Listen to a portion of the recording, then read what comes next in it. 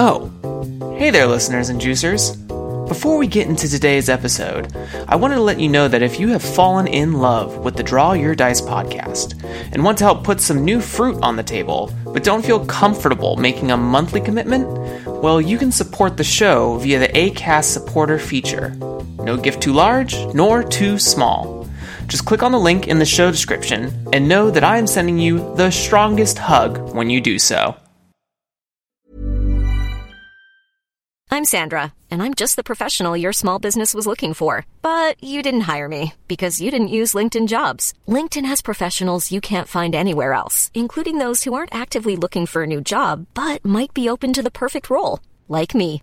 In a given month, over 70% of LinkedIn users don't visit other leading job sites. So if you're not looking on LinkedIn, you'll miss out on great candidates, like Sandra. Start hiring professionals like a professional. Post your free job on linkedin.com/people today.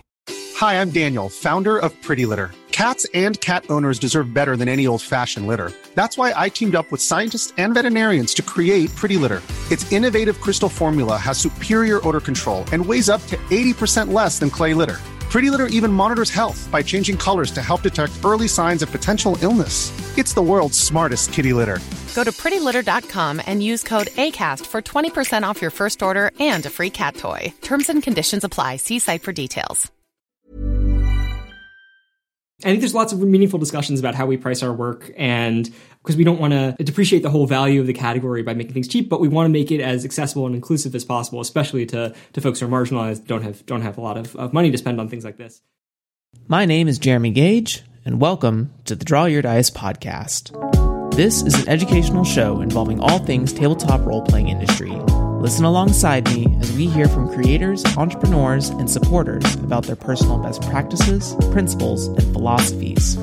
I encourage anyone from the budding game designer to a seasoned publisher and everyone in between to sit down with us and enjoy today's episode. Hello, everyone. Welcome to the Draw Your Dice podcast. My name is Jeremy Gage, as you heard in the intro, but as always, the show is never about me. It's about who I brought, and I have brought a doozy of a person for you. Welcome to tonight's events with the founder of Leverage Play, the designer behind Diegetic Games, and creator of Story Synth, which we will get into. I would like to welcome to the show Randy Lubin.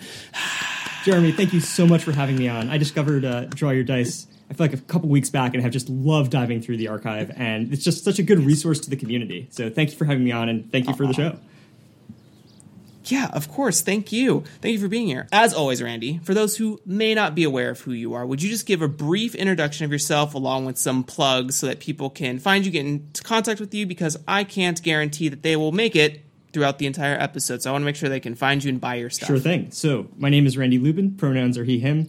And I have a bunch of different presences online. So my personal website, randylubin.com, will direct you to other places. My Twitter handle is also @randylubin, and I tend to post about all my things there. But if you want to check out specific projects, Leveraged Play is my serious games consultancy where I design games for organizations to help them explore the future and explain the present. So you can check out some serious game stuff there, and I also write about it on my blog, which you can get to at my main site. And then Diegetic Games is my consumer game studio. And it's just about, fun, easy storytelling games, some tabletop, some LARP.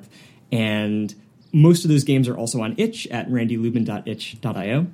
And what other presences do I have? I think that probably has you covered, and you can find other ones from there. Story Synth, as you mentioned, is a web platform I've created to make it hopefully as easy as possible to go from idea to playing a game if you're making a prompt-driven storytelling game. And you can check that out at storysynth.org, and I'm sure we'll talk about that soon.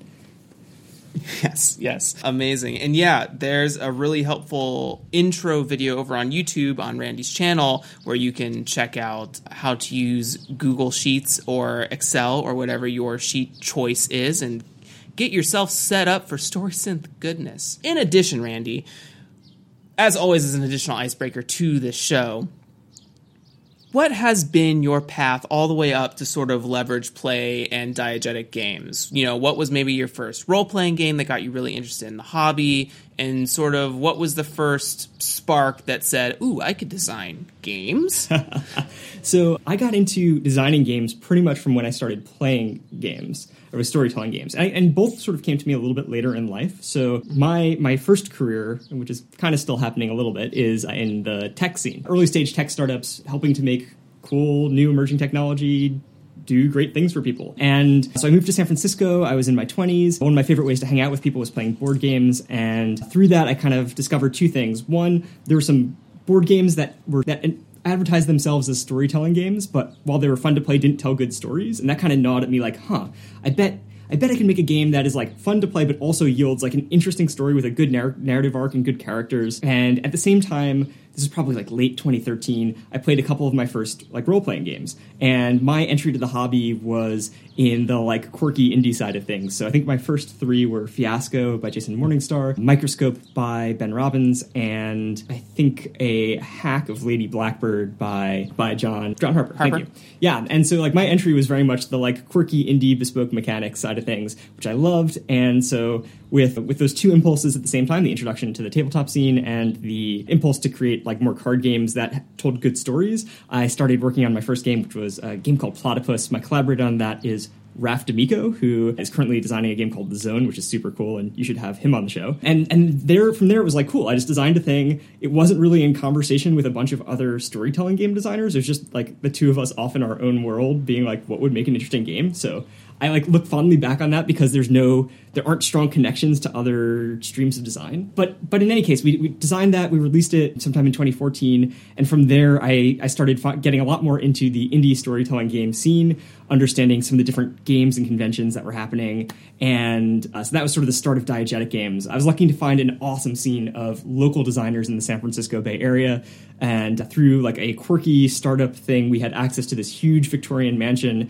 in San Francisco, and would just hold these days, like once a month or so. I was co-hosting that with Jay Lee of Vermilion Games, and she's just a phenomenal designer, and she was also my like gateway to LARP and American Freeform LARP, and that like completely blew my mind because I went from like, oh, there's this like weird cool tabletop thing to like, oh, and you can be embodied and acting, and it like scratched this itch for improv and acting that I didn't even know I had. So that was super cool, and I just got to meet like more and more great designers in the Bay Area.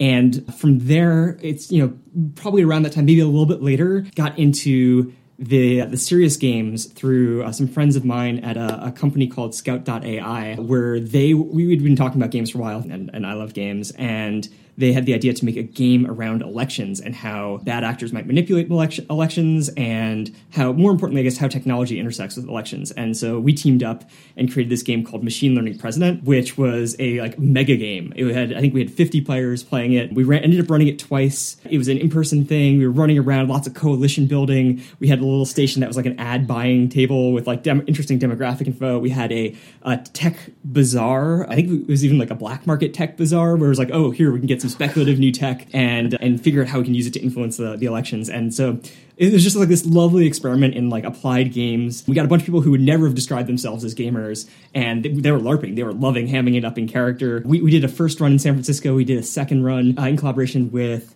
Peter, I'm forgetting his last name, from Wait, Don't Tell Me, in Chicago. And so we flew out, we did that. We had a former U.S. senator show up to that. So it was just like one of those, like, it was started as like a fun project or idea, and suddenly, like, we had some very serious people playing it, and that was just awesome. And so from there, one of my collaborators on that, whom I brought in, is this guy, Mike Masnick, who is the founder of TechDirt, which is a news site that covers the intersection of tech and policy. It's, I think, one of the best places for really insightful commentary on the intersection of tech and governance and society. And so he and I just started teaming up for game after game that's been on the serious game side. So most recently, we designed a game about the future of money for Mozilla. Prior to that, we did a successor politics game called Threatcast 2020, which was in the lead up to the 2020 election. It was very focused on like how might bad actors be using technology in the very near future, and how might we prevent them from doing so or mitigate the damage. So lots of serious games on that side. And so over the past few years, Leverage Play I've been lucky enough to be able to spend more and more of my time on serious games too, which is just an absolute treat.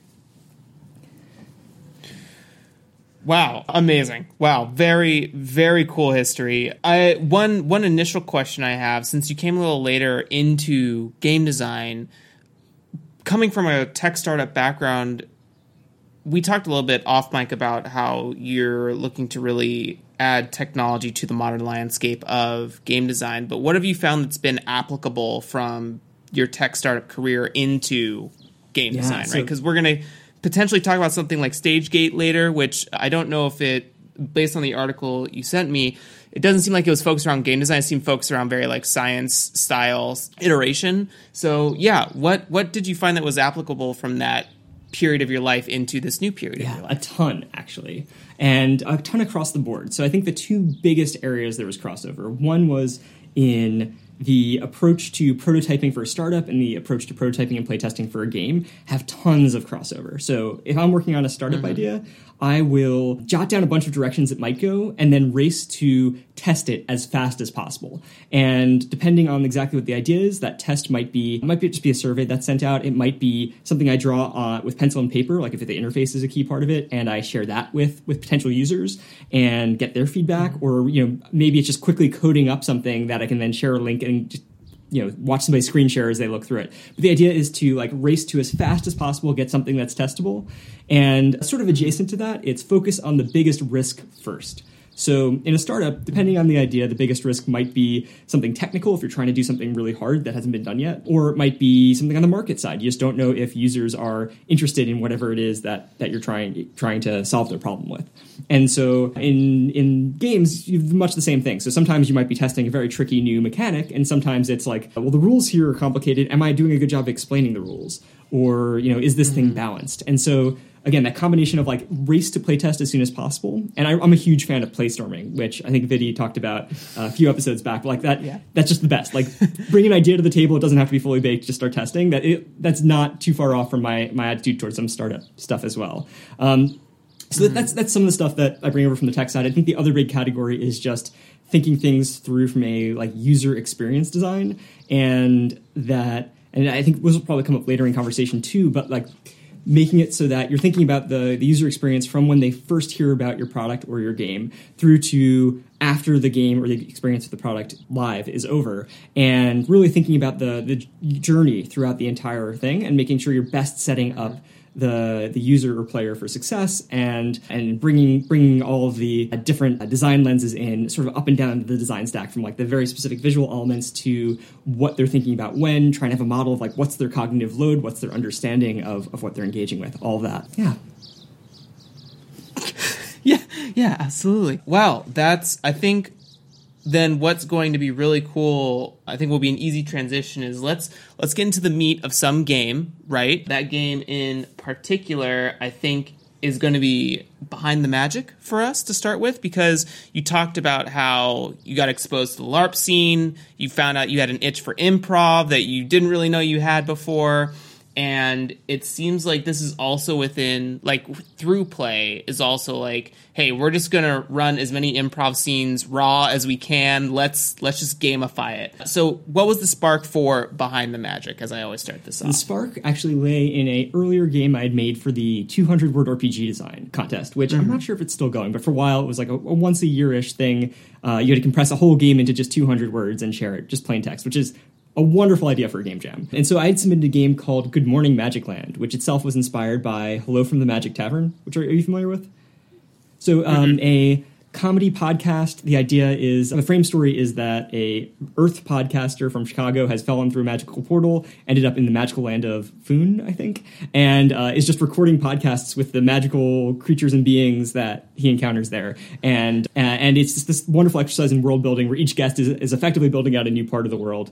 And so I was like, oh, cool. How can we empower players to do that same kind of improv storytelling? So Good Morning Magic Land is a 200-word bit of prompt where you're playing a local access TV channel and just going from segment to segment to segment, and each segment is building out the world in some funny way. So whether it's a weather forecast from a barbarian who's talking about some weird weather up in the north, or whatever it might be. Yeah. I love that, and legitimately I now want to do that for this podcast. I want to do some RPG persona interview. Oh, that could be so much fun. I lost the thread though. So I realized we're talking about the spark, and so that led me to Behind the Magic. So let me re-tangent back in. So it was a shower thought of how could I make, because I really enjoyed running and playing Good Morning Magic Land, but the thought was how could I make that into something that had a tighter overall narrative arc and or maybe even a campaign. And that's where, I don't know if I had rewatched it recently, but like I think I was thinking about This Is Spinal Tap and like the mockumentary format as just being so perfect for having this kind of comedy and deconstructing a lot of the fantasy tropes. Yeah. Oh, and it's good. It's good. I mean, my mockumentary experience is like The Office, obviously for a lot of people, but I also love this one called Documentary Now. That's also a really good mockumentary series. Specifically, if anyone's watched it, I fucking love Pollo y Arroz, like chicken and rice. That episode is because it mocks chef's tables, and I come from like a cooking background. It's so goddamn funny. So yeah, Behind the Magic. Walk us through how we play it. Walk us through. Yeah. So Behind the Magic starts by actually. One second, let me pull up the game guide because I haven't run it in a little bit, and I bet I might as well just like have that table of contents there. Absolutely. So one of the things I did in the design of Behind the Magic, and this is one of the things that I love happens in the LARP world that I'd love to see more in the tabletop world, is having game scripts. So Behind the Magic, the first page of it is a little bit of the first 2 pages are some meta information for the facilitator. So like what kind of space do you need, how much time do you need, how many players, and everything else in there is read aloud during playtime. So you don't even need to read the whole thing in advance if you don't want to. All the information is conveyed. You don't need to worry that as a facilitator you're leaving anything out. It's just all there. And so in this case, the different beats of it. So I do something that a lot of LARPs do that some RPGs do, which is having some initial workshopping. That being like the general term for how do we prepare to play this game. And that's everything from getting on the same page about the topic, talking about safety, making sure people understand the rules to the extent that they need to. And one of the principles I have across a lot of my experience design is getting to interactivity as soon as possible. So I'm sure this is different than the initial pass for when I was prototyping Behind the Magic, but it was a lot of like, cool, how do we get people interacting? So it's not just rules, and then, a half hour later, we're just starting to play. So here I cover genre and tone and safety just to get people on the same page. And then it's about choosing the overarching quest. So the frame story for Behind the Magic, you are a group of very incompetent heroes who are on an epic quest to save the world and up in the air whether you're going to succeed or not. So the first part of that is figuring out, okay, what's the quest going to be? And I have a few sample quests topics. So for example, there's an evil necromancer raising an army of the dead. They must be stopped. Or a charismatic bandit is redistributing wealth from the rich to the poor. You must capture them. So this also echoes a thing I do a lot, where I have 5 sample quests you can start with, and they're all just one sentence, or you can do your own. And I think so much of my game is like, here's some options, but you're always empowered to do your own. And this really hits to like, how do I make games beginner friendly and accessible? And a lot of that is just having powerful defaults that if you have a good idea, you can always diverge from. But like, if you're not feeling as creative, or you just don't know, if you're not ready to take that risk, you can always do something obvious, and that's going to work. So go ahead. No, no, I love it. It's what I like. I had Dan Phipps and Collie Laurie on the show earlier per the recording of this episode, but not out yet. Maybe, I don't know. Time is an illusion, but we were talking about Collie doesn't come from a tabletop background. And so she was saying that a lot of games sort of have this, or at least a lot of the games she was initially exposed to sort of have this subtextual understanding that you've been playing games for the last 10 years. And so you have certain assumptions about how to do things. And Dan and Collie for Gem Room Games talk about how they want to design their games to say, if this is your first game, we're going to hold your hand through it. Like there's no ifs, ands, or buts about it.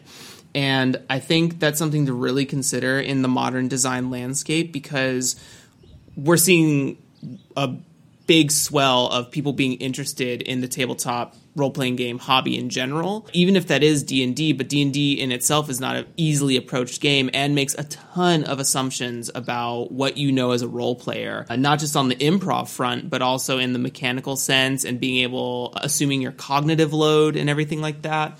So what I really love about this game and what you were just speaking to are all these very easy, like, you can make up your own stuff, but this game will walk you from start to finish, and you will have a relatively successful finish to your whole experience. So, yeah, didn't mean to cut you off there, but I was just adding that I love it. It's one of my favorite things to see in games, and I think the whole industry will be so much stronger if if there's that much more scaffolding and intentionality into making things beginner friendly and divorced from the broader context. And that being said, I think it's totally okay for a game to be like, so I'm not someone who's played a lot in the OSR side, but I get the sense that there are a lot of OSR games that the physical game itself, or the PDF, is almost indecipherable if you haven't been immersed in that play culture. And that's okay, but like to some degree I would like for those to like sort of call that out. Like, this is, you're not going to know what to do with this unless you know. And that way people, when they're browsing for things, they see like a game that like has super awesome cover and has a cool pitch, that they know that like if they've never played a game before, maybe that isn't the one to start with. Sure. Interesting. I think that's interesting too. Yeah, exactly. Setting the expectation of like, hey, this is like, I don't know if I'm in the wheelhouse of adding ratings to games as far as like expert versus beginner game, right? But I do think there's something to be said about, I'm sure people are scared to do that because like, ooh, those are dollars I'm turning away. But it's like, at the same time, that's also potentially a bad review you're adding to your repertoire, right? So why not set those expectations and then adjust from there? And I think one of the biggest projects that like we as a scene, as an industry, can be working on is like how do we grow the number of people who are playing storytelling games by 10x, 100x, 1000x, and like expectation setting, proper onboarding, all that goes so long to prevent people from bouncing out and to make it feel like a very approachable hobby. I love all these sort of like business terms as well, because when you called the workshopping, like the session 0 workshopping, I find that to be a much more like indicative, like, again, it's one of those language friendly things where it's like, hey, you're new to a game. You may not understand what the term session 0 means, but what we're doing is we're going to workshop the setting together, and then we're going to start playing. Like that sort of, and I love this concept of like onboarding, using the term scaffolding, like all these things are really powerful, and I think it's adjustable language we could start using in our, maybe not necessarily game design, but more in the language in which we present our voice in constructing the text for our game, the copy for our game. A good example of that, and I'm pretty sure I'm getting this right, and I'm sorry if I'm not. So Jason Morningstar has a lot of games that he's designed that feel like they're LARP, or like American freeform LARP, that he stopped calling LARP. He just calls it, this is a storytelling game. You're going to tell a cool story by doing a thing. And I think that's really helpful because people have so many preconceived notions about what an RPG is or what a LARP is.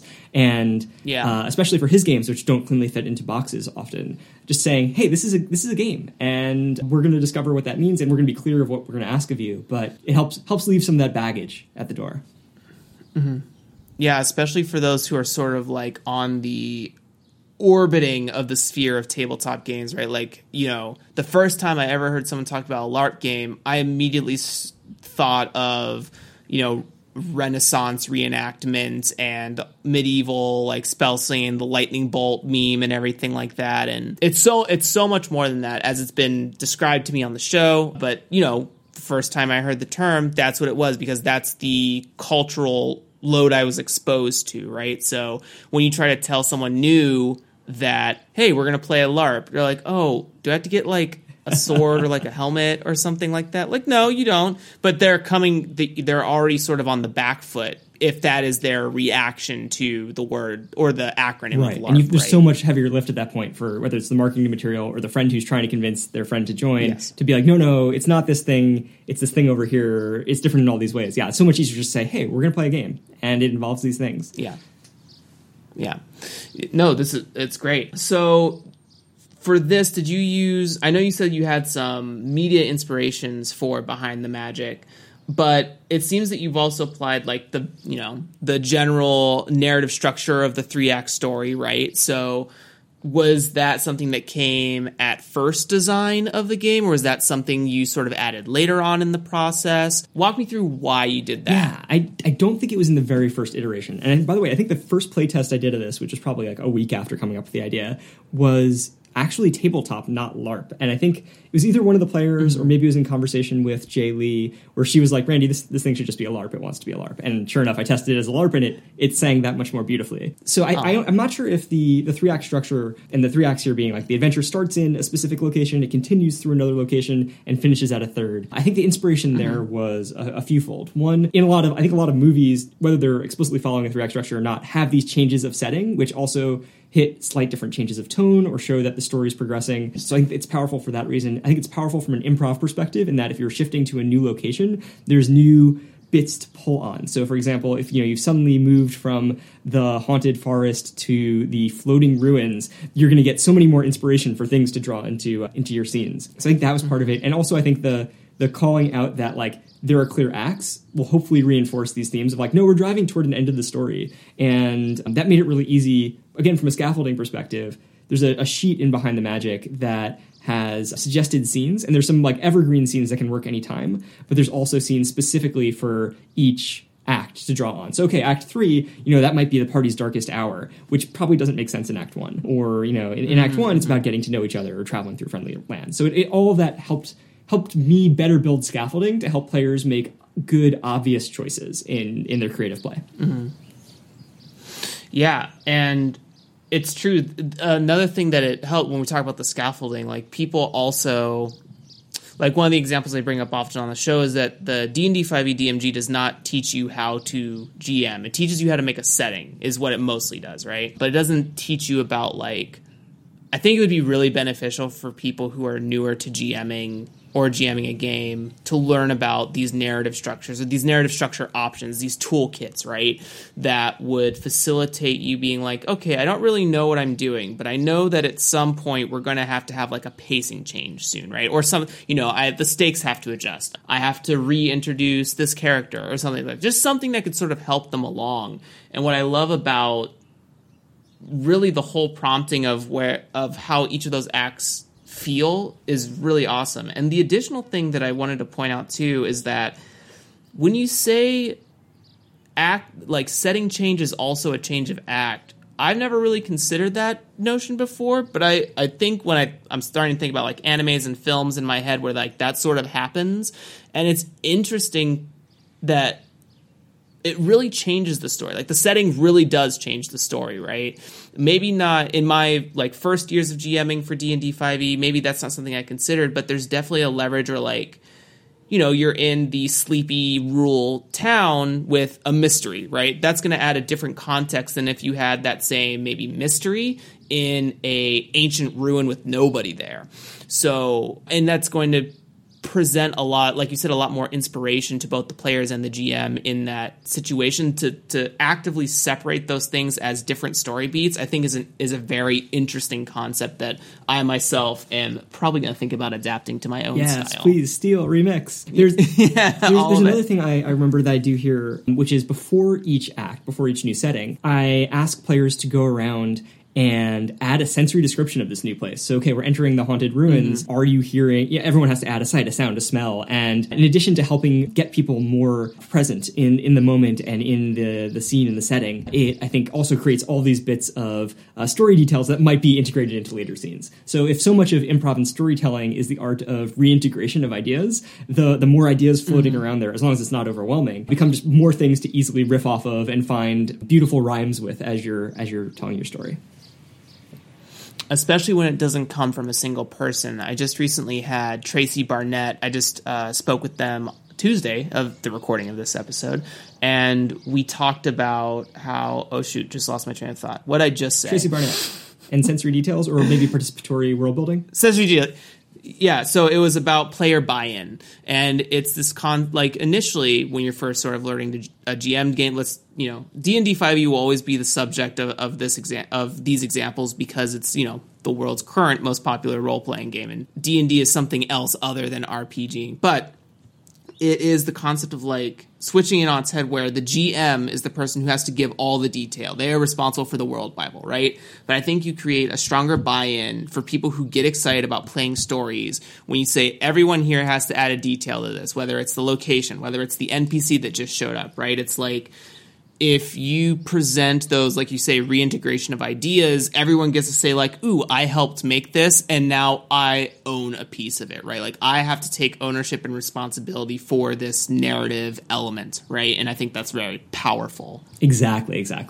And it provides just another bit of interactivity. So if whatever reason... And I've done this different ways in different games, but like if for whatever reason you're looking to break up a chunk where it's a bunch of rules or exposition, or perhaps if it's a bunch of scenes and somebody might not be present for a couple scenes, it's just a way to get even a light bit of interactivity so nobody's sitting for too long without doing something and contributing to the story.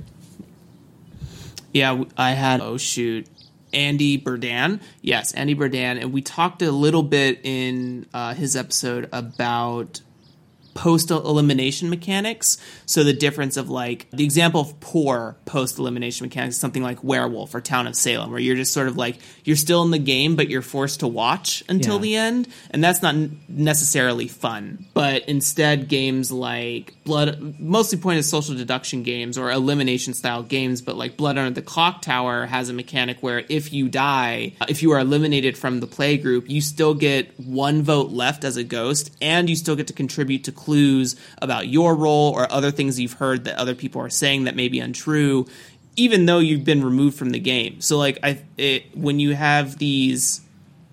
think about where are the moments in my game that I've built in that there is a lull, and can I keep someone even lightly engaged the whole time, right? By giving them something to add to the scene. You know, I think about there's a homebrew rule I once read for D&D 5e that someone made up where they call it spiritual rallying, where like if the party splits up, you can have like a very small quip of like 2-sentence scene where they're like, man, I was really impressed by Gorgog's strength earlier in the chamber, and then you can use that to give them inspiration, right? Give them that advantage on their next die roll. So it's like you can still be interacting 4 rooms away, breaking meta, whatever. I don't know. I don't care about meta. But, you know, it's that concept of keeping people engaged when you split them up. And I think the most detractful moments that I can think of in my playing career is when, you know, 2 people are having an endearing scene, but not everyone likes to just watch. You know what I mean? Like, not everyone likes to watch the TV show unfold. So figuring out how to add ways to keep them engaged is very cool, and I love that you did that. I think that's awesome. And some other examples of games that do that well, I feel like, I mean, Blades in the Dark having flashbacks as a core, like, written into the rules thing, I think is a brilliant approach. And I think games that allow players to come in as NPCs is really helpful. So in Behind the Magic, very much be pulling people in who their main characters aren't in the scene as NPCs, and that's really fun. And then to some degree, like the extent that you're encouraging play to lose, then everything that you've just talked about is that much more important. Like I've had Behind the Magic games where people will kill their character off in Act 1 and then haunt the party as a ghost or come in as a series of different NPCs. My favorite was someone who, I wish I could credit who it was. I forgot who did it, but they were playing just like a random peasant villager, and the running joke became that they kept being killed, and they kept being killed and replaced by one of their brothers or sisters who had a like very similar sounding name. And so like by the end of pretty much every scene they were in, someone from their family would die at least once. This became just like this reoccurring motif, which just I love that. That's so hilarious. It was me all along. I would love for that. I think they may have joined the villain in the end. Sorry. One last example here of games that do that well. Yeah. So Archipelago, which is a GM-less game, does a really great job of this, because at any point when somebody can say, that's not so easy, and then you pull a card from the not so easy deck, which complicates things and says, oh, that thing you're trying to do, yes and, or no but, or some combination of that. And again, like everyone's engaged, because even if you're not directly in the scene, you could always be looking for a place to be like, ooh, maybe we can complicate this in an interesting way. Maybe we can send something off on a tangent. So giving people that like narrative agency is just also like awesome, because now you're always paying attention, because there's always a time to meddle with the narrative. Yeah, I love those sort of like metal mechanics. Ooh, that would be. It makes me, whenever I have these talks, especially talks sort of focused on the player experience, not just the game in itself, but talking about player experience as the umbrella of the subject, I always think about how, you know, if there was ever going to be a D&D 6e that wasn't made by the same people who've been making the game for the last 10 years, what would it look like if that player experience was thought of, and then adding these sorts of components to the game? I don't know, I think about all these things we're talking about. I was like, there could be so much more fun to be had that isn't like the 2-hour slog of wargaming that's forced into the game. Where there are so many people who say they love D&D for the role-playing, and that's very valid, but that's not what the game does. You're doing all the heavy lifting for that. The game does not help you tell those stories. It just helps you whittle down HP and talk about life. Right, and if you're a novice GM or at a table of all beginners, you're then really unsupported, and hopefully you're able to pull out a great improvised experience. But yeah, I think in an ideal world, people are super supported to tell the types of stories they want to be telling, and there's like real harmony between the rules and mechanics and the experience that's desired. You're good. You're good. You're strong.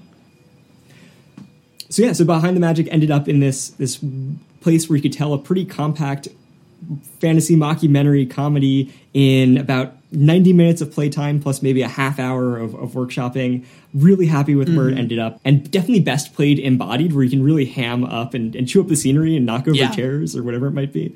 But it can be played online, and I've been lucky enough to see a few streamers play it, and it's the kind of thing that does translate to Zoom, because you can always sort of just fall back to hamming it up and emoting and just saying what your character does, and that totally works too. So at some point I was tempted early in the pandemic to remix this into something that was specifically meant for video chat, and my working title for that was Scry Again, where you're all using like crystal balls to look at the heroes. I got torn and a way to do story synth work instead, because I got really excited by that. But I might return to Scry Again at some point. Oh, that'd be so good. And also great names, by the way. Behind the Magic and Scry Again. Very good. Thank you.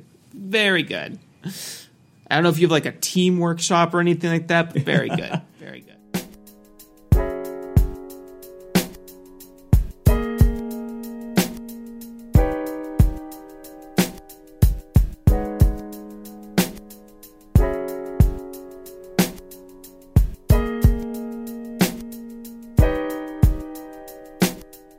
Well, let's break up the mechanical talk a little bit.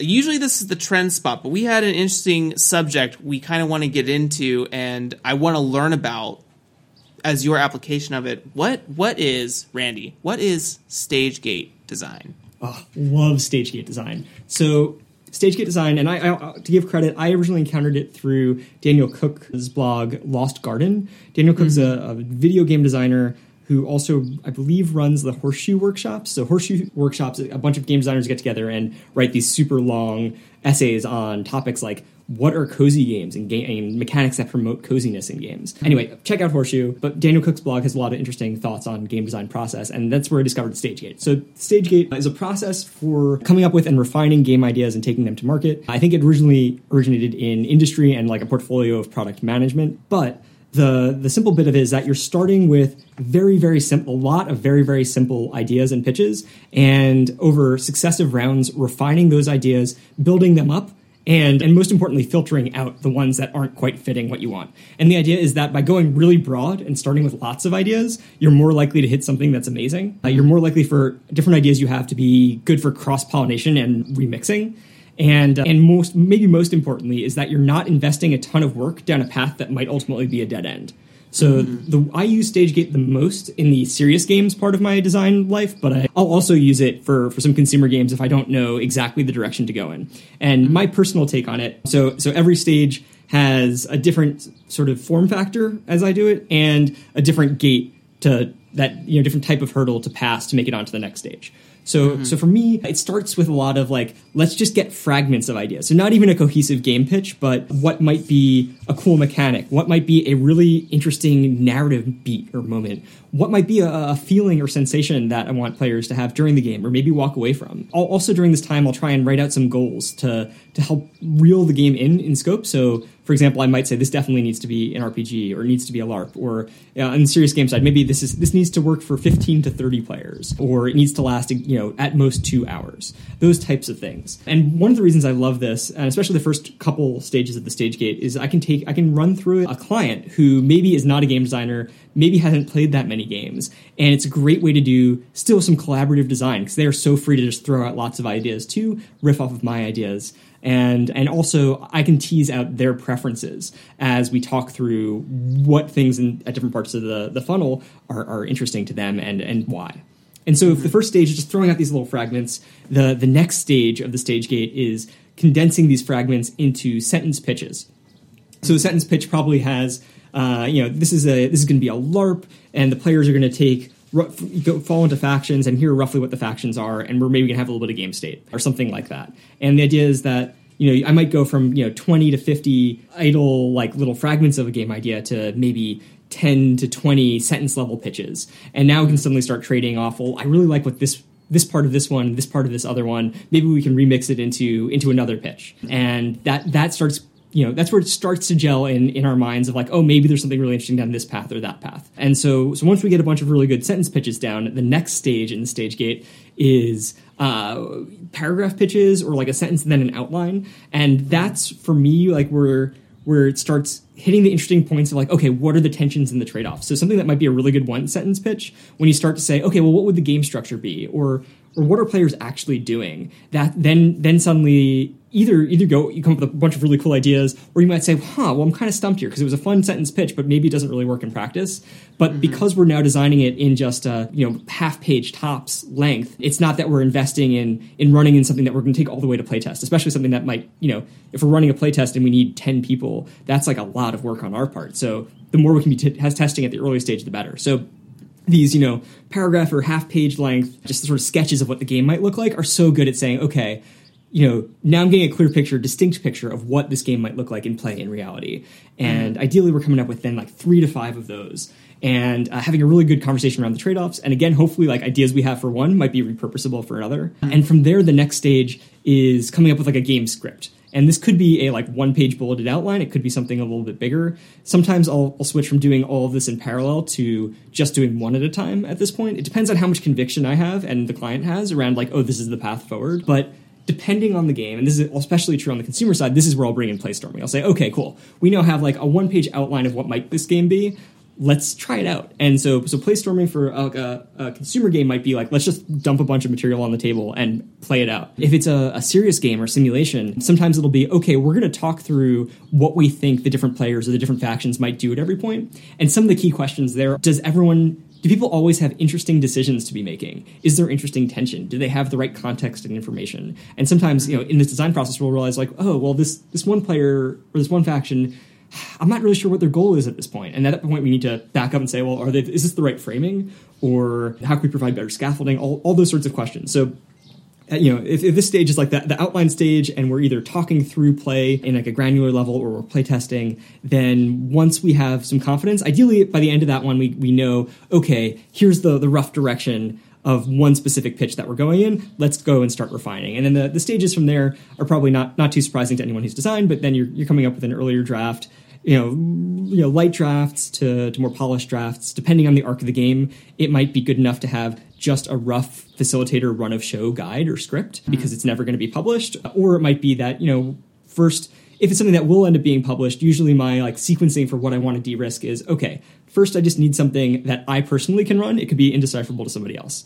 Then I need something that someone else can run maybe with me present to fill in the blanks. And then finally, something that ideally I could just fly on the wall or they can record and share with me later. And I don't know if that works. And to sort of look back, that's like, first it's testing, like, is there something fun here? And the second is like, do the rules work? Once I've honed in on the fun. And then not just do the mechanics work, but are they explained in a way that's accessible is the third. And again, sort of with the principle of like work on where the biggest risk is first and do as much as you can with doing as little work as possible to learn and optimize on learning. Like that's where like the repeated layers of playtesting or playstorming I think are so effective because you get to explore a lot more space and you get to save a bunch of time that might have been wasted down a dead-end path. I built up a whole note card. Here we go. No, this is very cool. So I'm a very structured style thinker. Like I love the guideline of a process. I love being able to repeat a process to do something.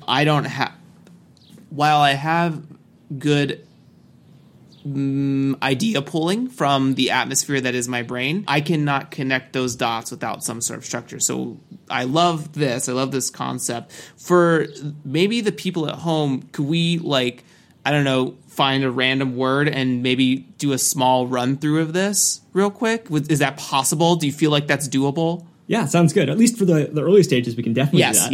Yeah, absolutely. No, let's go full play storming and just find people on the street. So better yet, we can do it. Is there a piece of media you've consumed recently, whether a movie or a book or something that you really loved and you think like, oh, there should be a game? Oh, the Demon Slayer anime I think is really cool. They have like this power like breathing techniques and stuff like that. It's very like feudal Japan, samurai with magic fantasy and demons layered over it. Cool. So if we were to make a game around this, immediately we have a bunch of genre trappings and setting. I think the other pieces that might be interesting are like, what is this? Is this something that you want as a campaign or a quick one shot? And maybe the answer is we can explore both, or maybe we lock that in and that's one variable we're not experimenting with. definitely something campaign. I see some like progression or power growth things that happen in this. Cool. So if power growth's important, like these are all things that you can sort of like right at the top of the page. Like here are the things that I know I want in this. So, you know, I can explore beyond the bounds a little bit, but I'll cut things out at different stages if they're not meeting and aligned with those goals. So, right. So then the next step would be, okay, cool, let's brainstorm a bunch of mechanics that we might want in here. And some of it might also be like, what are the types of scenes and beats? Like, is this a game where there's a lot of violence and physical conflict, or is it really about emotional stories and growth? And let's make sure we're building mechanics that support those. It is both, for sure. There are definitely daring battles, but the main protagonist of the show kind of sees the depth of the people who've been turned into demons, and he sees them for the people they were before they enact in all this, you know, predatory practice.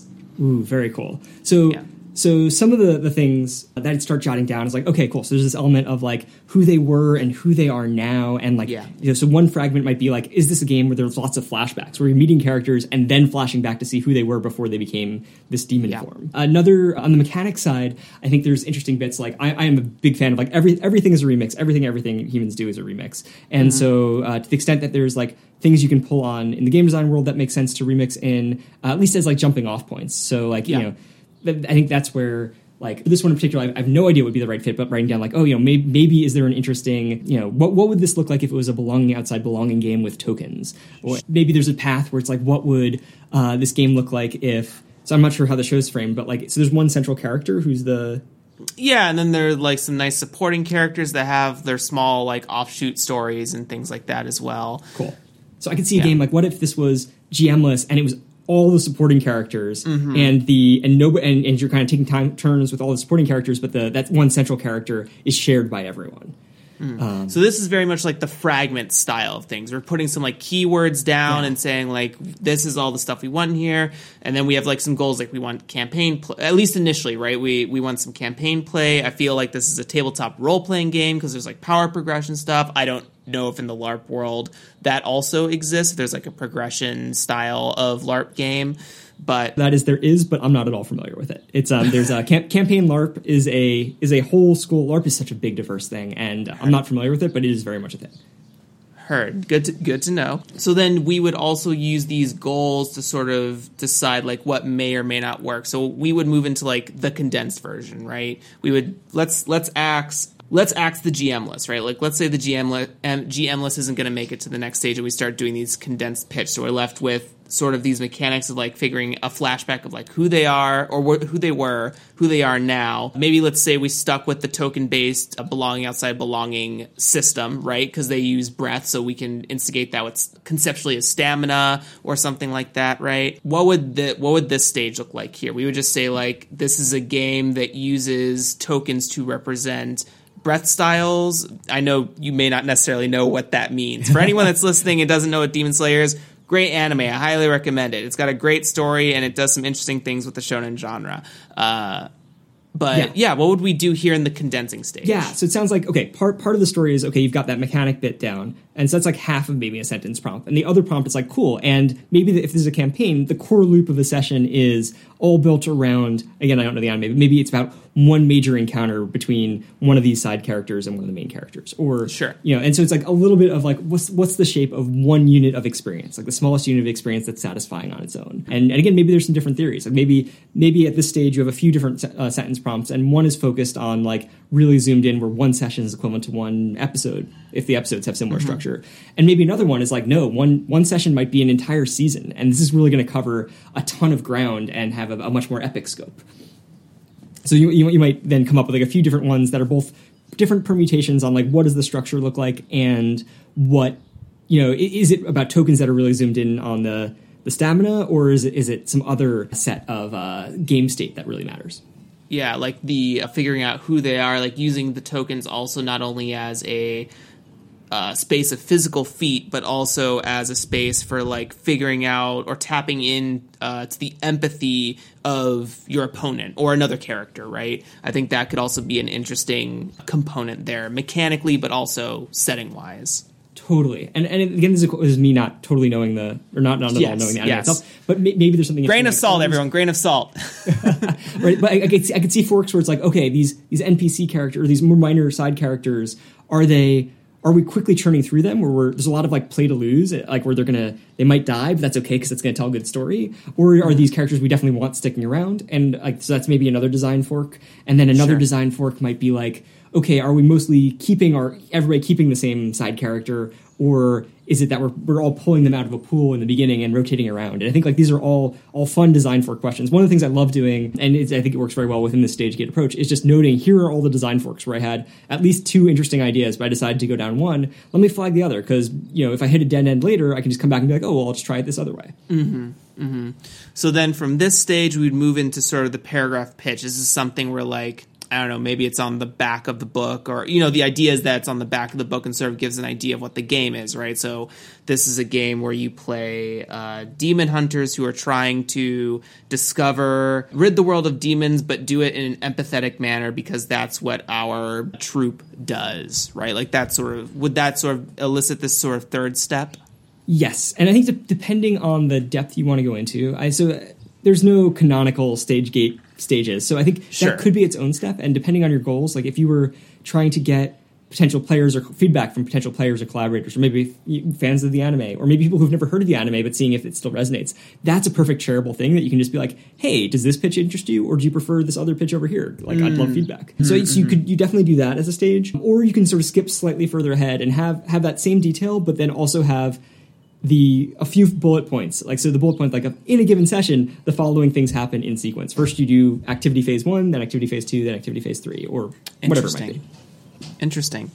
And then you would write out the game script from this point forward, sort of like more an elongate, like you have a set of rules or mechanics that people can play with and instill with. And this is if you run it, like if it's indecipherable to everyone else but maybe you, and you run it and it sort of executes, and you're basically at this point now playstorming and reworking it until it gets to a state where it can be run without you, and that's like something to really start iterating upon, right? Is that sort of the framework? Exactly. And I would say that that first thing, you don't, depending on what you're trying to do and if you have collaborative partners or not, you don't even need to have a game script. You can kind of just gather some friends and be like, I'm going to dump a bunch of tokens on the table, and we're just going to, I have this thing that's half baked in my head. We're going to see where the fun is.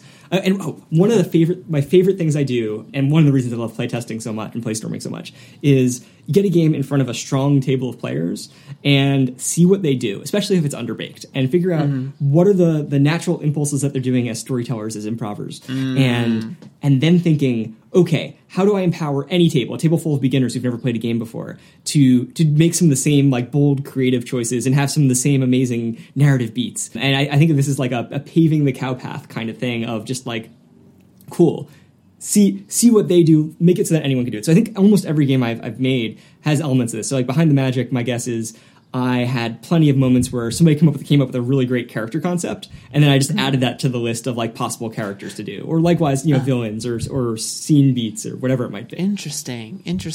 That's what a smart way to do that too, because you're sort of leveraging the combined perspective and experience of multiple people who have maybe played, I don't know, I'm making up a number for the sake of this hypothetical, but they've each played 30 different games that don't overlap at all, and you're trying to see where that experience brings into what feels like a strong version of play, right? And then you want to take those examples and place them in your design so that you can help others replicate that strong experience. Totally. And it's not just games they've played, it's movies they've watched, books they've read, and maybe things they've written too, because all this just becomes great remix fodder. I would say another thing I'll do, depending on the game, if it's specifically a game that's trying to tap into a genre, then I'll read the TV tropes page for that genre and like all the links that come off that, because that usually has so many good examples of like the iconic beats. And I think it's interesting. If you're doing a non-interactive story medium, it's usually good to like shy away from like the biggest cliches.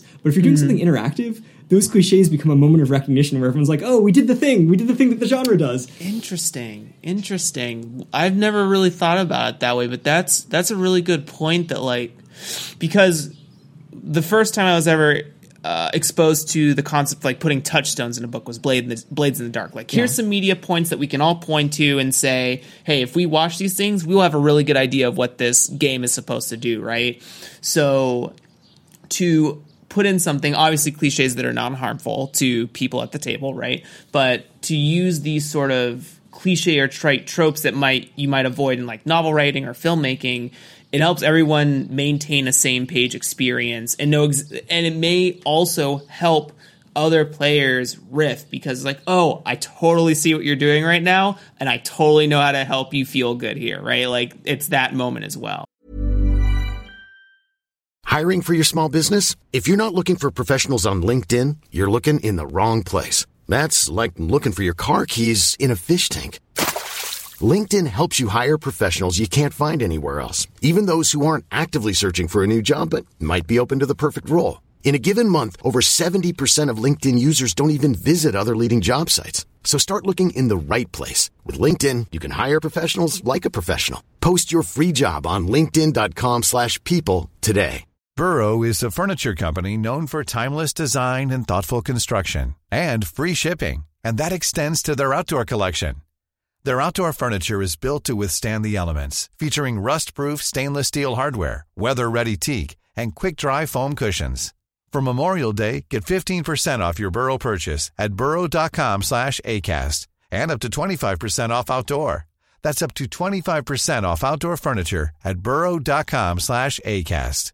Hi, I'm Daniel, founder of Pretty Litter. Did you know cats tend to hide symptoms of sickness and pain? I learned this the hard way after losing my cat, Gingy. So I created Pretty Litter, a health monitoring litter that helps detect early signs of illness by changing colors, saving you money and potentially your cat's life. Pretty Litter is veterinarian developed, and it's the easiest way to keep tabs on your fur baby's health right at home. Go to prettylitter.com and use code ACAST for 20% off your first order and a free cat toy. Terms and conditions apply. See site for details. Hey, Dave. Yeah, Randy. Since we founded Bombas, we've always said our socks, underwear, and T-shirts are super soft. Any new ideas? Maybe sublimely soft. Or disgustingly cozy. Wait, what? I got it. Bombas. Absurdly comfortable essentials for yourself and for those facing homelessness. Because one purchased equals one donated. Wow, did we just write an ad? Yes. Bombas. Big comfort for everyone. Go to bombas.com/ACAST and use code ACAST for 20% off your first purchase. Exactly. Yeah. Any closing thoughts for StageGate now that we sort of like have run through it? I think the main closing thought here is that it's flexible and it's there to be of help to you. So to the extent that you want to add stages or reduce stages or skip stages, that's totally fair. It's like it is a tool and a process that is there for you to adapt. But whenever you're struggling with a blank page and not sure what direction to take things in, or you're trying to collaborate with someone and you want a little bit of extra help, making sure you're on the same page or making sure both of you have lots of room to have your voices heard, it's a great place to turn to first, because it's just it gets you moving, it gets you pushing forward, and it gives you the freedom to say, I'm going to throw things out here, and then I might completely discard it. So bad ideas are so welcome, because some bad ideas turn out to be great ideas. Yeah. There's before ending this particular segment, there's who is it? Robert. It's called The Yard Sale, and it's by someone who was working on the BioShock 2 game. Stand by. Jeremy, edit this silence out real quick, but I want to make sure I get this name right. The Yard Sale. Hello? Oh, haha, I turned off the Wi-Fi on my iPad, lol.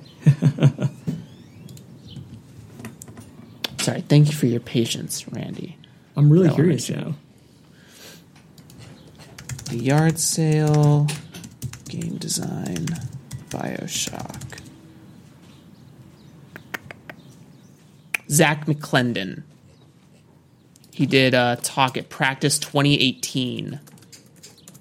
He did, so this... What you're talking about is sort of similar to how he approaches the yard sale, which is he takes his entire collaborative crew, puts them in a room, gives them a bunch of sticky notes. I believe this is done also in like boardroom or management meetings or leadership meetings where people are trying to figure out what direction to maybe take the next fiscal year or something like that.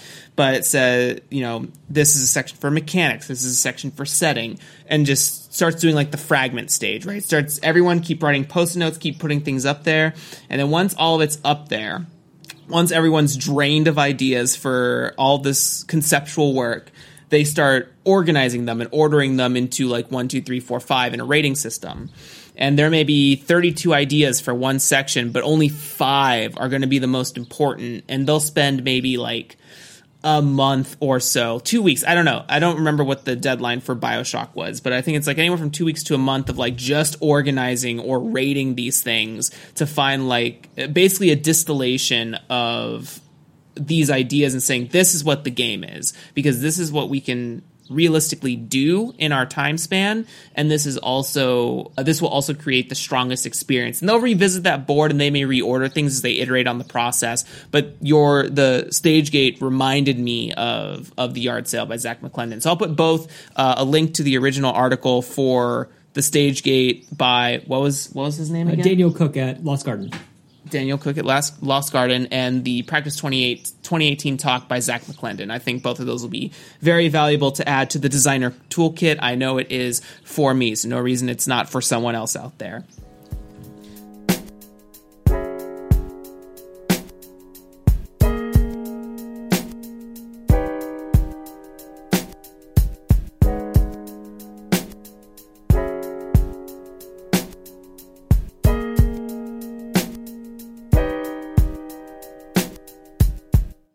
I'm having a blast. Are you having a blast? I'm having so much fun. Like this is, I can talk about game design endlessly, and you have such thoughtful questions and extra context to add. This is a treat for me.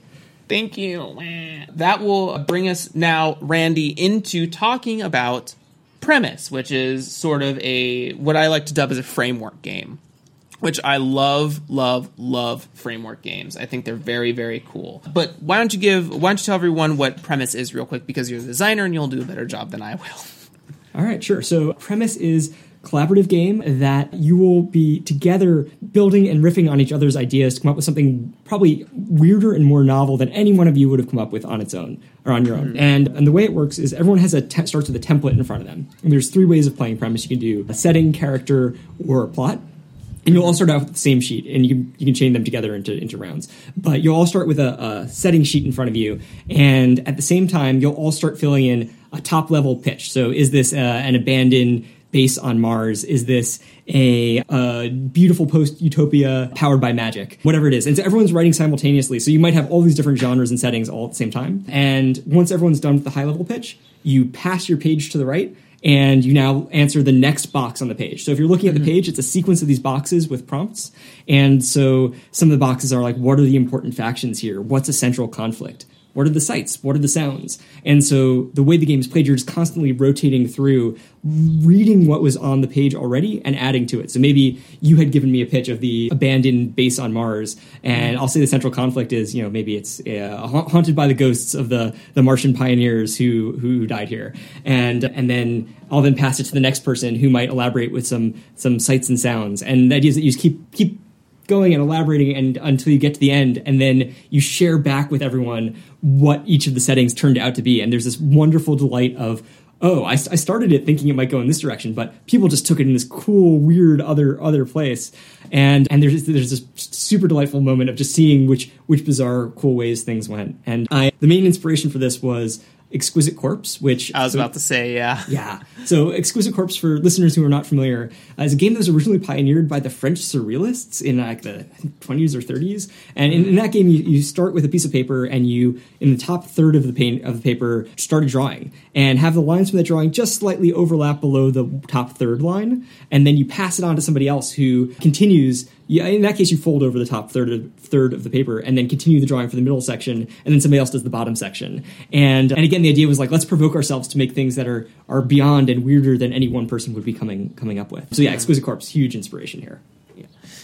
And you do it in Premise. You do it for both setting, character, and plot. I would say yes, but do you feel like this is a tool that people can leverage when they're starting a game? Like if they have, if this is Blades in the Dark, and we knew what the setting was, but we wanted to add some locations, or we wanted to add something special for us to explore in the world. Do you think people could use this in that same medium? Very much so. And I think it's written into the rules that you're highly encouraged to adapt and remix this. So because setting is fractal, a setting could be a galaxy, or it could be a convenience store, it could be, just the inside of somebody's body, who knows. That, yes, you can do it to create neighborhoods in Blades in the Dark. You could do it to, let's stick with Blades in the Dark as an example. You could totally create a ton of NPCs by just playing character. So the 3 different modes of play, setting, character, and plot, you can easily just sit down and just do one of them, or just do one, in the middle of the rest of your game without touching anything else. I could see for a storytelling game, let's say you're doing a campaign and you've just arrived at a new location because you're traveling, and this is a great way of, even if it's a more traditionally GM'd game, of sharing narrative agency and responsibility, saying, cool, well, before our next session, because a session of premise, just one of character setting or plot, takes maybe 30 minutes, maybe a little less. So you easily could say, cool, before we start the session, we're going to play premise character and create a bunch of NPCs that we're probably going to encounter over the course of the session.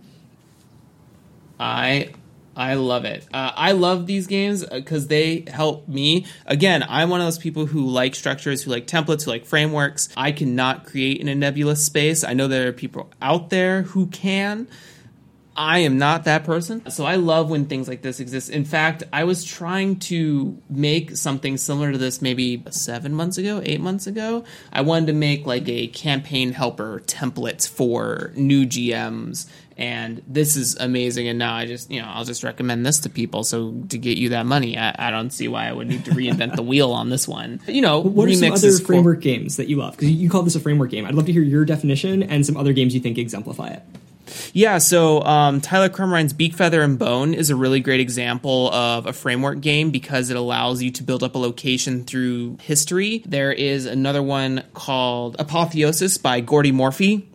That one tries to examine the process and evolution of telling an oral story that doesn't get written down. So like urban legends and stuff could also be an example of this. There is also The King's Domain. No, what is it called? I literally just bought it, but it's by Sealed Library, aka Matt Sanders, and it is on my itch. Stand by. Maybe I'll just leave Google Chrome up. I just don't want my computer to scream at me. You have too many processes. My library. Dead Emperors, which has you make a kingdom.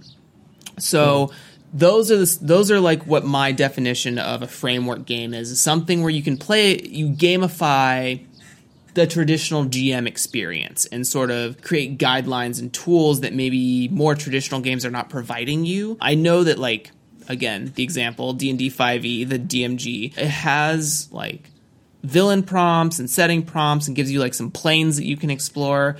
But I feel like those things are just a little too loose. They don't have you answer sort of the more foundational questions There's another game, Tracy Barnett's You Are the Dungeon. A lot of the time when I first started playing D&D, and it's a classic dungeon crawl game. You meet in a tavern, you get hyped up, and then you go steal from other civilizations. But the thing that isn't really thought about is what was the dungeon before it was a dungeon. Like, nice. Yeah, it was a castle that is now ruined after 500 years of erosion and tear. And it has been populated for whatever reason by all of these things. And that gives you, thinking about that, gives you way more flavor to operate off of when you get the players in there, right? You don't have to now explain why there are a bunch of gob manticore and a ooze here, because the ooze got there because the castle's irrigation system was connected through the farmland, and now that's closed off, but the ooze can't get out now, so now it's just living here, and all those sorts of concepts, right? And those are my examples of framework games that I use. Love and it. This and certainly fits in them. Harkening back to our earlier conversation, the players have more buy-in to the game because they've helped create the setting. There's more bits for people to riff off of. So even if the GM hasn't mentioned something being present in a scene, players might remember, like, oh, isn't there this other thing we can now reincorporate and riff off of? So absolutely love it. Two others I'll throw out. So I think Microscope is great at building out the timeline history. And then Dialect by Kate and Hakan at Thorny Games is through exploring the culture and language that emerges. So it's a game where you tell the story of the creation and decline of a language. And it is it is such a beautiful game, and it works really well in this framework way. So you can totally play a round of this to build out some of the world and then set another story in that world. I may have to get this. Darn. You're hearing it live. I'm spending money for the first time. Awesome. Very cool. Yeah, I love premise. I think it does really cool things for people who may have a harder time getting into sort of that improv space. And I think what it also, your game specifically, helps people learn to create buy-in. Like it gives them permission to express themselves, because I think one of the traditional thinkings or teachings, especially when we, again, D&D 5e is like the GM holds all the power and you can't really speak up outside of the agency of your own player. And even like more modern takes on what it means to GM for D&D still doesn't really give you the permission to be like, yeah, this is a temple to my god. I would love, if I'm playing a cleric or a paladin or whatever, I would love to make sure that there's a bunch of a druid in my druid's grove. I'm exploring an ancient grove that belonged to one of my ancestors. I would love to see some of our flowers here, right? The GM may not necessarily be thinking of that, but you as the player who cares about that space should be willing or should be able to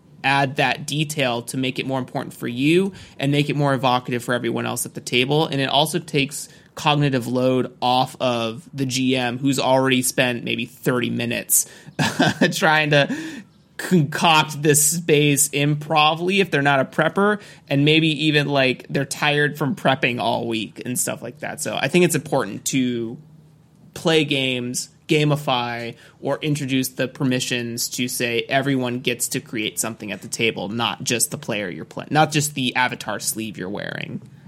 Totally. And, one other thing that is interesting, it wasn't part of the initial design inspiration, but it sort of emerged and is something I think is cool to reincorporate into other designs, is the fact that because you're all sort of simultaneously doing this writing and you're quickly creating a bunch of content, I think in a given session, you're coming up with, 7 or 8 things per sheet, per template. And because you're coming up with so many and you're constantly having to pass it around and then start on a new one, it's kind of freeing and liberating, because if I don't have something really creative to do for a given rectangle, I can just put something obvious or a clear, just like next step forward extension of what's previously written. And that's okay, because somebody else is going to get to it next and they might have a wild idea of where else to take it. And you know what? I'm about to see an entirely new sheet, and that might give me inspiration to do something really out there. And the idea that like you can, you're free to take really cool creative risks, and if it's too wild and out there, it kind of doesn't matter because there's a bunch of other content coming around too. And if it's the other direction, it's not that interesting, that's okay, because somebody else is going to step in and do something interesting. So it's like an incredibly forgiving space for taking creative experimentation. Very powerful stuff. I highly recommend, like, my other like term for them is like toolbox games, but this is definitely a toolbox game that people should add for sure. I think it's something that they should use at the table in between sessions. What's also cool about these framework games is that they're usually almost always designed, because you talked about how each section of yours can be played in 30 minutes, right? A lot of these framework games don't take very long to play at all. Like Apotheosis takes maybe 30, 45 minutes. Beak, Feather, and Bone can take anywhere from 30 minutes to an hour, unless you want to play it like campaign style. And so what's nice about them is, if you want to keep the juice going, and you want to play all week, but you don't have a lot of time, you can do this outside of the game and still feel like you're attached to playing, and it almost elongates the experience for those who are able to do so. I understand not everyone's able to do that, but it could also be something that you do at the tail end of a session or right before a session. Like, hey, we're about to go into this place. Let's do a quick little run of You Are the Dungeon and let's make a dungeon, right? And I think that stuff is very powerful, and I think it should definitely be leveraged more in sort of the constant workshopping of your campaign, right? I think it keeps the energy high for that experience. Great. I think that's good, unless you have a closing thought for Premise. Yeah, I'll throw some closing thoughts. So you can get Premise on itch, randylubin.itch.io. And if you get it, it comes with Google Slides. So there's the printed version. Hopefully soon it'll be safe for everyone to play the printed version around a table with friends. And there's something really fun to that, like, hushed, everyone's like sort of scribbling and then occasionally cracking up when they see what somebody else has written, energy to it. But there's also a Google Slide format. And so you can totally just play it in Google Slides. Everyone's just sort of rotating through the slides. That works really well for remote play. The other thing I'll throw out with Premise is I've used it as part of creative writing workshops. So I've teamed up with folks to do like a speculative futures writing. And so, for example, I did it with the Foresight Institute, where we were talking about extremely hopeful futures. And what we did is we played a round of premise setting first to zoom into like what different aspects of a very positive future that's been transformed by technology might look like. And that was the first half of the workshop, and the second half was then writing bits of short stories set in those worlds. And so really great at just creating fodder for other activities, whether they're other games or fiction writing or something completely different. So good. And, I am a sucker for solar punk, so that sounds cool to me, and I can't wait to see those speculative fictions for sure. Great. Well, then, usually at the end here, Randy, I do a TLDR tip, but I think there's something we want to talk about, right? Yes, yeah. I didn't forget. It's just on the end here. Let's talk about what is StorySynth. So, StorySynth, as I think I said at the top of the show, is hopefully the easiest way to go from idea to playing a real game that you've designed in the browser. And specifically, it's for prompt-driven storytelling games. Mm-hmm. The types of games that inspired it are For the Queen or The Quiet Year, where you have a deck of prompts that have been shuffled up. And my goal for the design process here was, this StorySynth I started working on last summer, and so couldn't do any playtests in person. That was definitely slowing down my, the velocity of which I was designing and shipping games. And so my thought was like, I should be able to just dump a lot of my game ideas and content into a spreadsheet, and then it should automatically generate a deck that then people can play and sync. And so I started building it, noodling on it, and again, every step of the way was like, how do I make this approachable to somebody who doesn't know how to code? And I figured almost everyone can, open a Google Sheet and just do some creative writing, drop some ideas down, and then if you copy that link into the storysynth.org website, it'll completely generate the game for you. And there's a variety of formats. So the first format was the very simple For the Queen format. Actually, that's not quite true. So, quick tangent. The initial game I designed for it, although the idea was very much to take in the For the Queen direction, was a game I submitted to Golden Cobra, which is a really great American freeform LARP competition that runs every year. Very worth checking out. Tons of great short free games. Really great inspiration of different game ideas. Go check it out, goldencobra.org. So I designed a game for that called Dawn of the Monster Invasion. And the idea is that you're doing a spoof, so you're seeing the mockumentary spoof theme pop up again. You're doing a spoof of monster movies through 6 interviews. And so first you rotate around who's the person who's the interviewee, and then really they're giving a speech, and then you can do some Q&A after the speech. And so whether it's the person who they think they saw something but they're not really sure and everyone's doubting them at the beginning of the monster movie, or it's the way overconfident mayor who's saying it's totally safe, come enjoy your vacation, there's definitely no monster, it's totally fine. It's all those very tropey beats.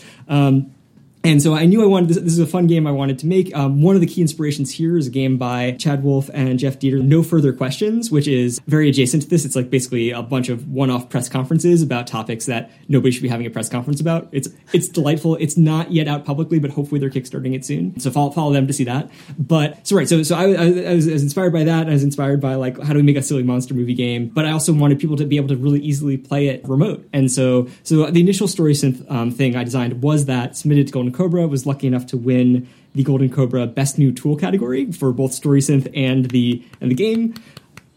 And so that was really cool. But as I was building it, it was very much cool. Every design step along the way, how do I make it so that other folks can make things as easily? And so that's where shortly after finishing the Golden Cobra game, I said, okay, cool, let's open source this thing. Let's put it online so anyone can use it.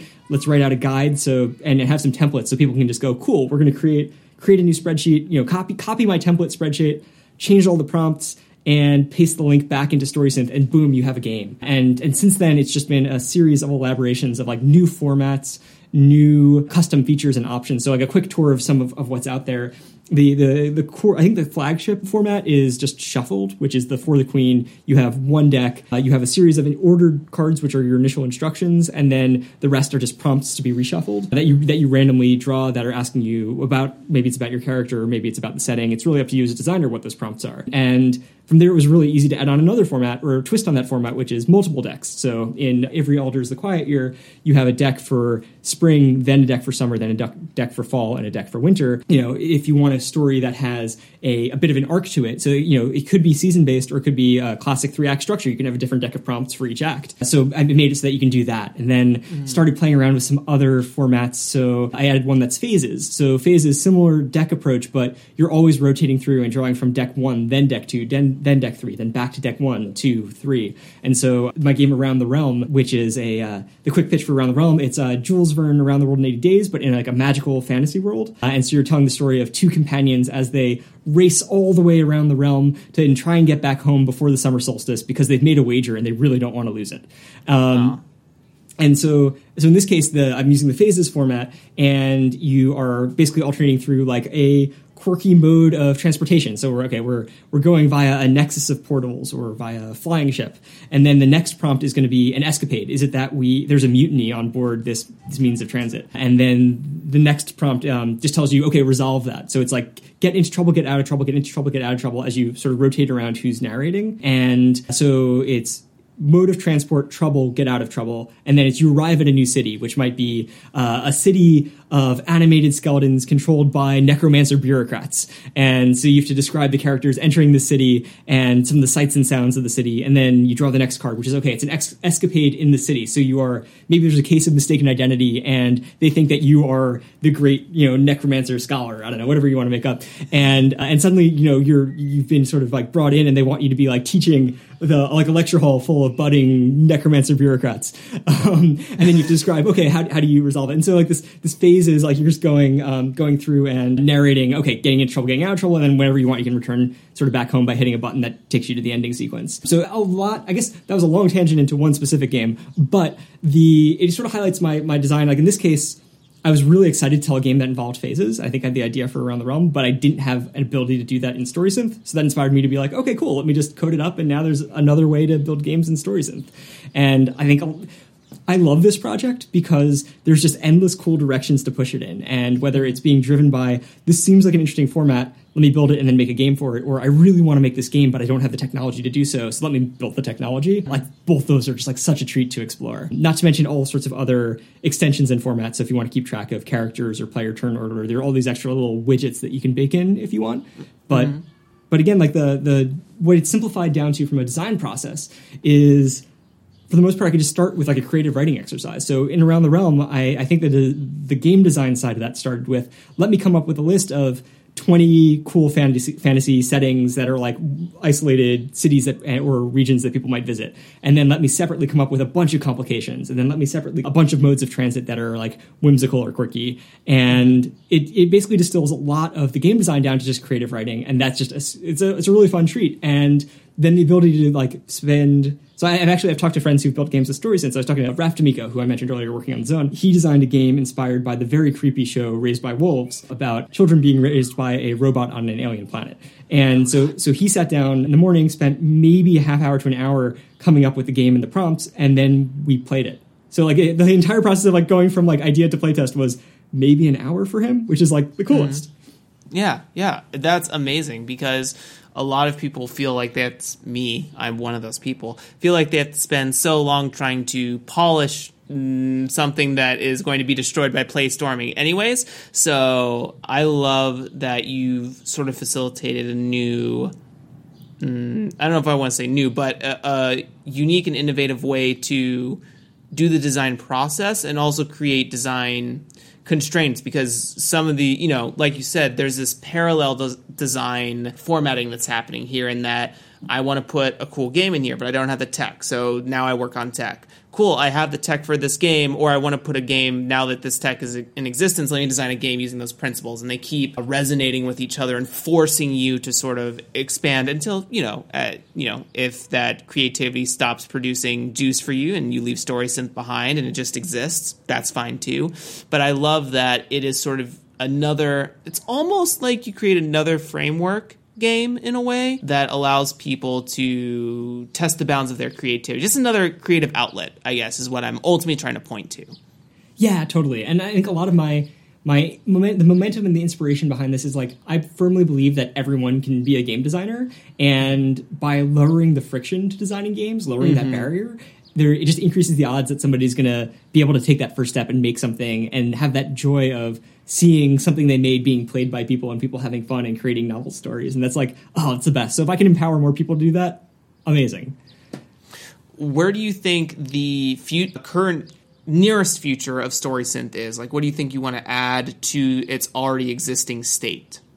So I think it's at a pretty good stable point for like a V1. Some directions that I might go in. So there's more formats I want to add. So right now there isn't a format where you get to choose what deck you're drawing from. So I think that's like probably an interesting one. There isn't a way of like holding cards privately in your hand. You're just always playing one card at a time publicly. So I think some secret information might be an interesting direction. And other directions, like at some point I want to do a huge UX UI overhaul to make it so the way I wrote it is instantly playable on mobile or on a browser, but it's the mobile version, while perfectly usable, it doesn't feel like it was designed mobile native. So there's some like visual bits I want to do there. The big leap forward, which is going to be a lot more work. A lot of the features and projects is like, oh yeah, this is an afternoon or this is a long weekend. The big thing I want to do at some point is to have really deep integration between the cards and game state. So right now through through custom options, through adding a row to the top of your spreadsheet, you can say, hey, I want some basic game state. So track the number of players. It's okay. Here's an example: like the number of crew members on a pirate ship, the amount of resources, the amount of gold or treasure that you've amassed, and the amount of ammo you have left. Like you can do that easy state tracking, but none of that is connected to the cards themselves. So a bit of a re-architecting so that some cards will automatically start adjusting stats. Like that is a super cool direction that I think opens up an even broader design space. And at some point, I'll take a week or two and maybe just try and hammer that one out. That's a bigger one to chew on. And something I realized I'll call out because I didn't mention it earlier is one of the design principles behind StorySynth is that you don't need to know anything about code. You can just throw in prompts and get going. But if you do know a little bit of code, specifically if you know a little bit of CSS, which is how you visually style things online, you can really get custom with how the game looks and feels. So changing around the fonts, the background color, the text color, the spacing, like embedding images. There's actually a ton of flexibility because ultimately that cell, that prompt in the Google Sheet gets reinterpreted by StorySynth as HTML. So if you just put it as text, it'll be interpreted as text, but you can throw in all the HTML tags you want, all the CSS you want, and it'll just work. So lots of flexibility there to take it from like very, very simple first idea through to something that looks polished and distinct, and if you weren't told, maybe you wouldn't know it was a StorySynth game. That's amazing. And so we kind of have a clip of the far future, and I love that while the option is there, and it may have some friction for people who are like, ooh, I don't want to, it's still usable, but I'm saying there's probably a person who's like, oh, I don't really want to like super customize this. It doesn't fit my current needs, and I don't want to learn CSS. What I counter to that thought is that you're also allowing people to start learning about skills that they may not be utilizing, especially in a modern landscape, right? Like when we talk about HTML and CSS, at some point the new storefront is going to be a website. Like that's just, I mean, it is. I know people feel like I'm saying this, people are like, well, duh, Jeremy, that's already true. But like, it's going to be so much more the standard as time keeps moving forward. There's all these innovations I watched some videos with Gary Vaynerchuk, and Gary's always harping on about the future of the virtual assistant, the Siris, the Google Homes, the Alexas, and how Alexa needs a website to order you food or product from with that voice command. So there are businesses and markets that are going to look to expand. Even mom and pop stuff is going to look to expand into the digital plane because that's going to be the version of least friction for those people. So I love that you're sort of saying like, hey, if you want to do some digital design, learn these relatively simple tools. Obviously, it's not easy for everyone, but I love the poke at it. I love that you're presenting that permission that you can learn this too, sort of thing. Yeah, and just like I firmly believe that everyone can design games, I believe that everyone can learn to code, and that, sort of as you were saying, it's a super empowering thing. Like I'm not a formally trained or classically trained web developer. I taught myself, and so I was able to build something like StorySynth without a lot of formal training or formal help, and a lot of it's just about little bite-sized projects and steps along the way. So to the extent that you're already starting to work on this, but you're intimidated by building a full website, it's easy to say, cool, let me take a StorySynth game and just start by tweaking some of the CSS. And I don't need to worry about all the code everywhere else. Just a little bit of CSS here, and I can immediately see the impact because there's like a super quick feedback loop.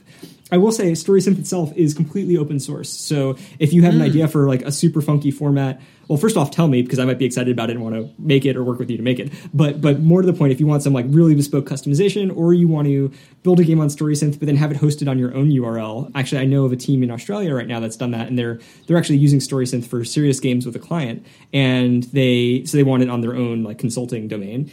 It's open source. They just were able to download StorySynth to their desktop, do a little bit of customization, rip out what they don't need, keep what they do, and voila. So, I mean, a lot of my ethos, and I think this echoes through my game design too, is that like everything's a remix, and the more that's out there for people to play with, the more accessible things are, the more amazing things that we'll all see, the better off we'll all be. So like a lot of my games are released under Creative Commons licenses, and StorySynth is under an open source license, so people can do whatever they want with the code. And like, I don't know, some of that might just be me. You mentioned Solarpunk. Like, I love the Solarpunk vision, and I feel like I'm very much a like post-scarcity guy who's living in a world that isn't post-scarce yet, but like, let's drive toward it. Let's get there.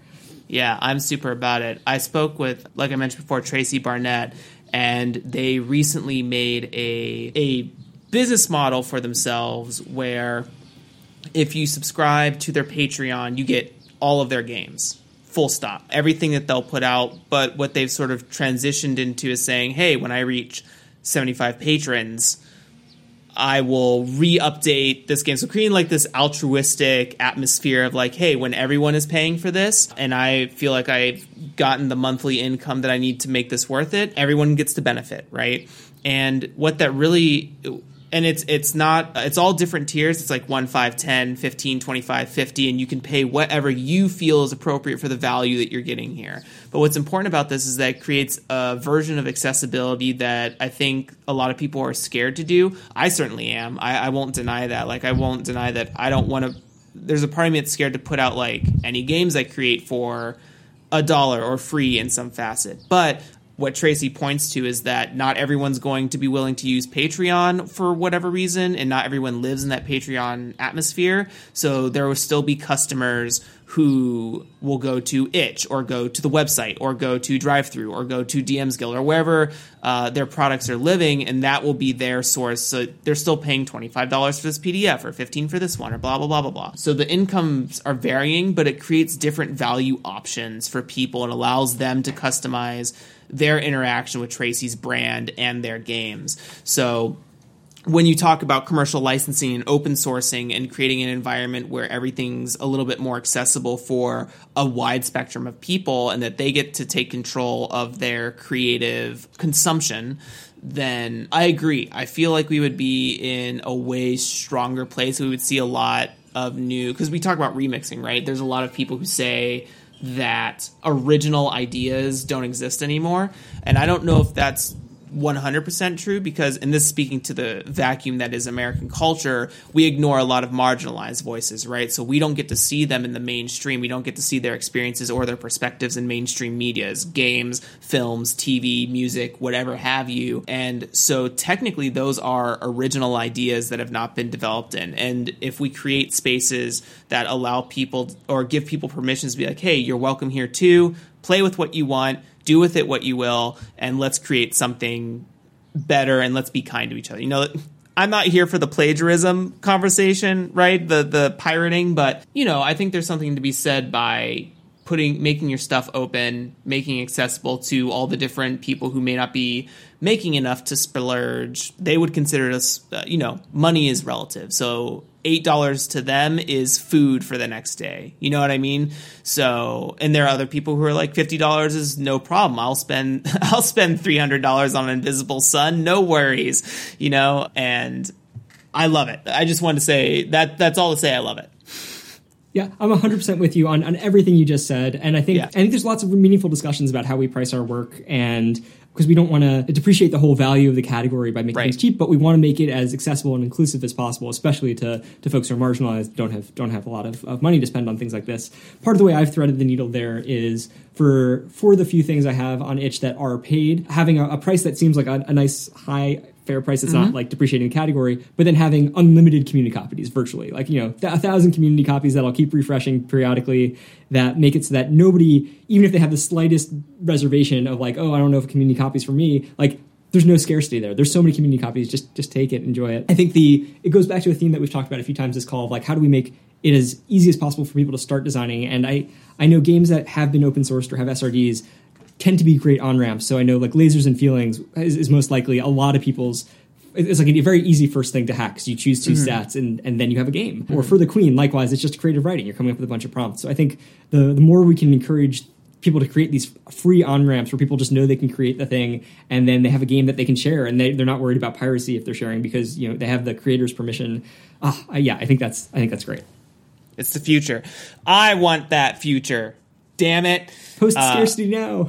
Woo! With that, then thank you for diving into Story Synth with us. Please use it. Please explore it. Please design games for it. I think it's, I'm a big proponent of modern and electronic and the future when it comes to game design and really considering the digital landscape. And, it's not like there's not a place for pen and pencil, or pen and paper, but the future is coming. It's not going to be stopped. Randy, I want to thank you for being here today on Draw Your Dice. One last quick plug, reiteration, where can they find you? Where can they get this stuff? All of Randy's information will be down in the show notes, along with some of the articles that we've been talking about throughout the show will be down there as well for listeners.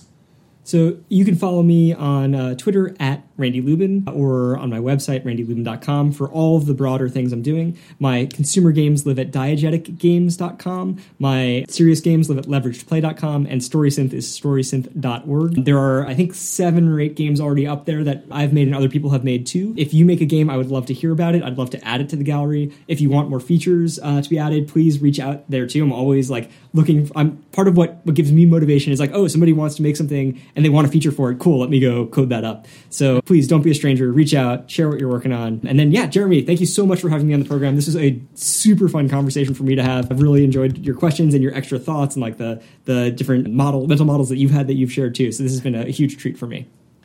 Woo! It's just two geniuses in a room just chatting. You know what I mean? Just chat. I have 0 games. I'm not a genius by it, but Randy is. Follow Randy, follow Randy's blog, listen to Randy. Randy's got good stuff. With that, thank you everyone for coming in today. Thank you for listening with us. I learned a lot from Randy. I hope you certainly did too, and we will catch you next time. Say bye to the people, Randy. Bye, people. Bye, people. All right, that's a wrap. Thank you for taking the time to sit down and hang out with Randy and I. We really appreciate it. You can find links and resources down below in the show notes, such as getting in touch with Randy or other episodes with similar topics. If you want to be a part of the conversation, please come and join the community Discord server. Also, make sure to subscribe to the Draw Your Dice Patreon, where you can get access to early releases of episodes from as soon as we interview. Thanks again for stopping by, and as always, I will catch you next time.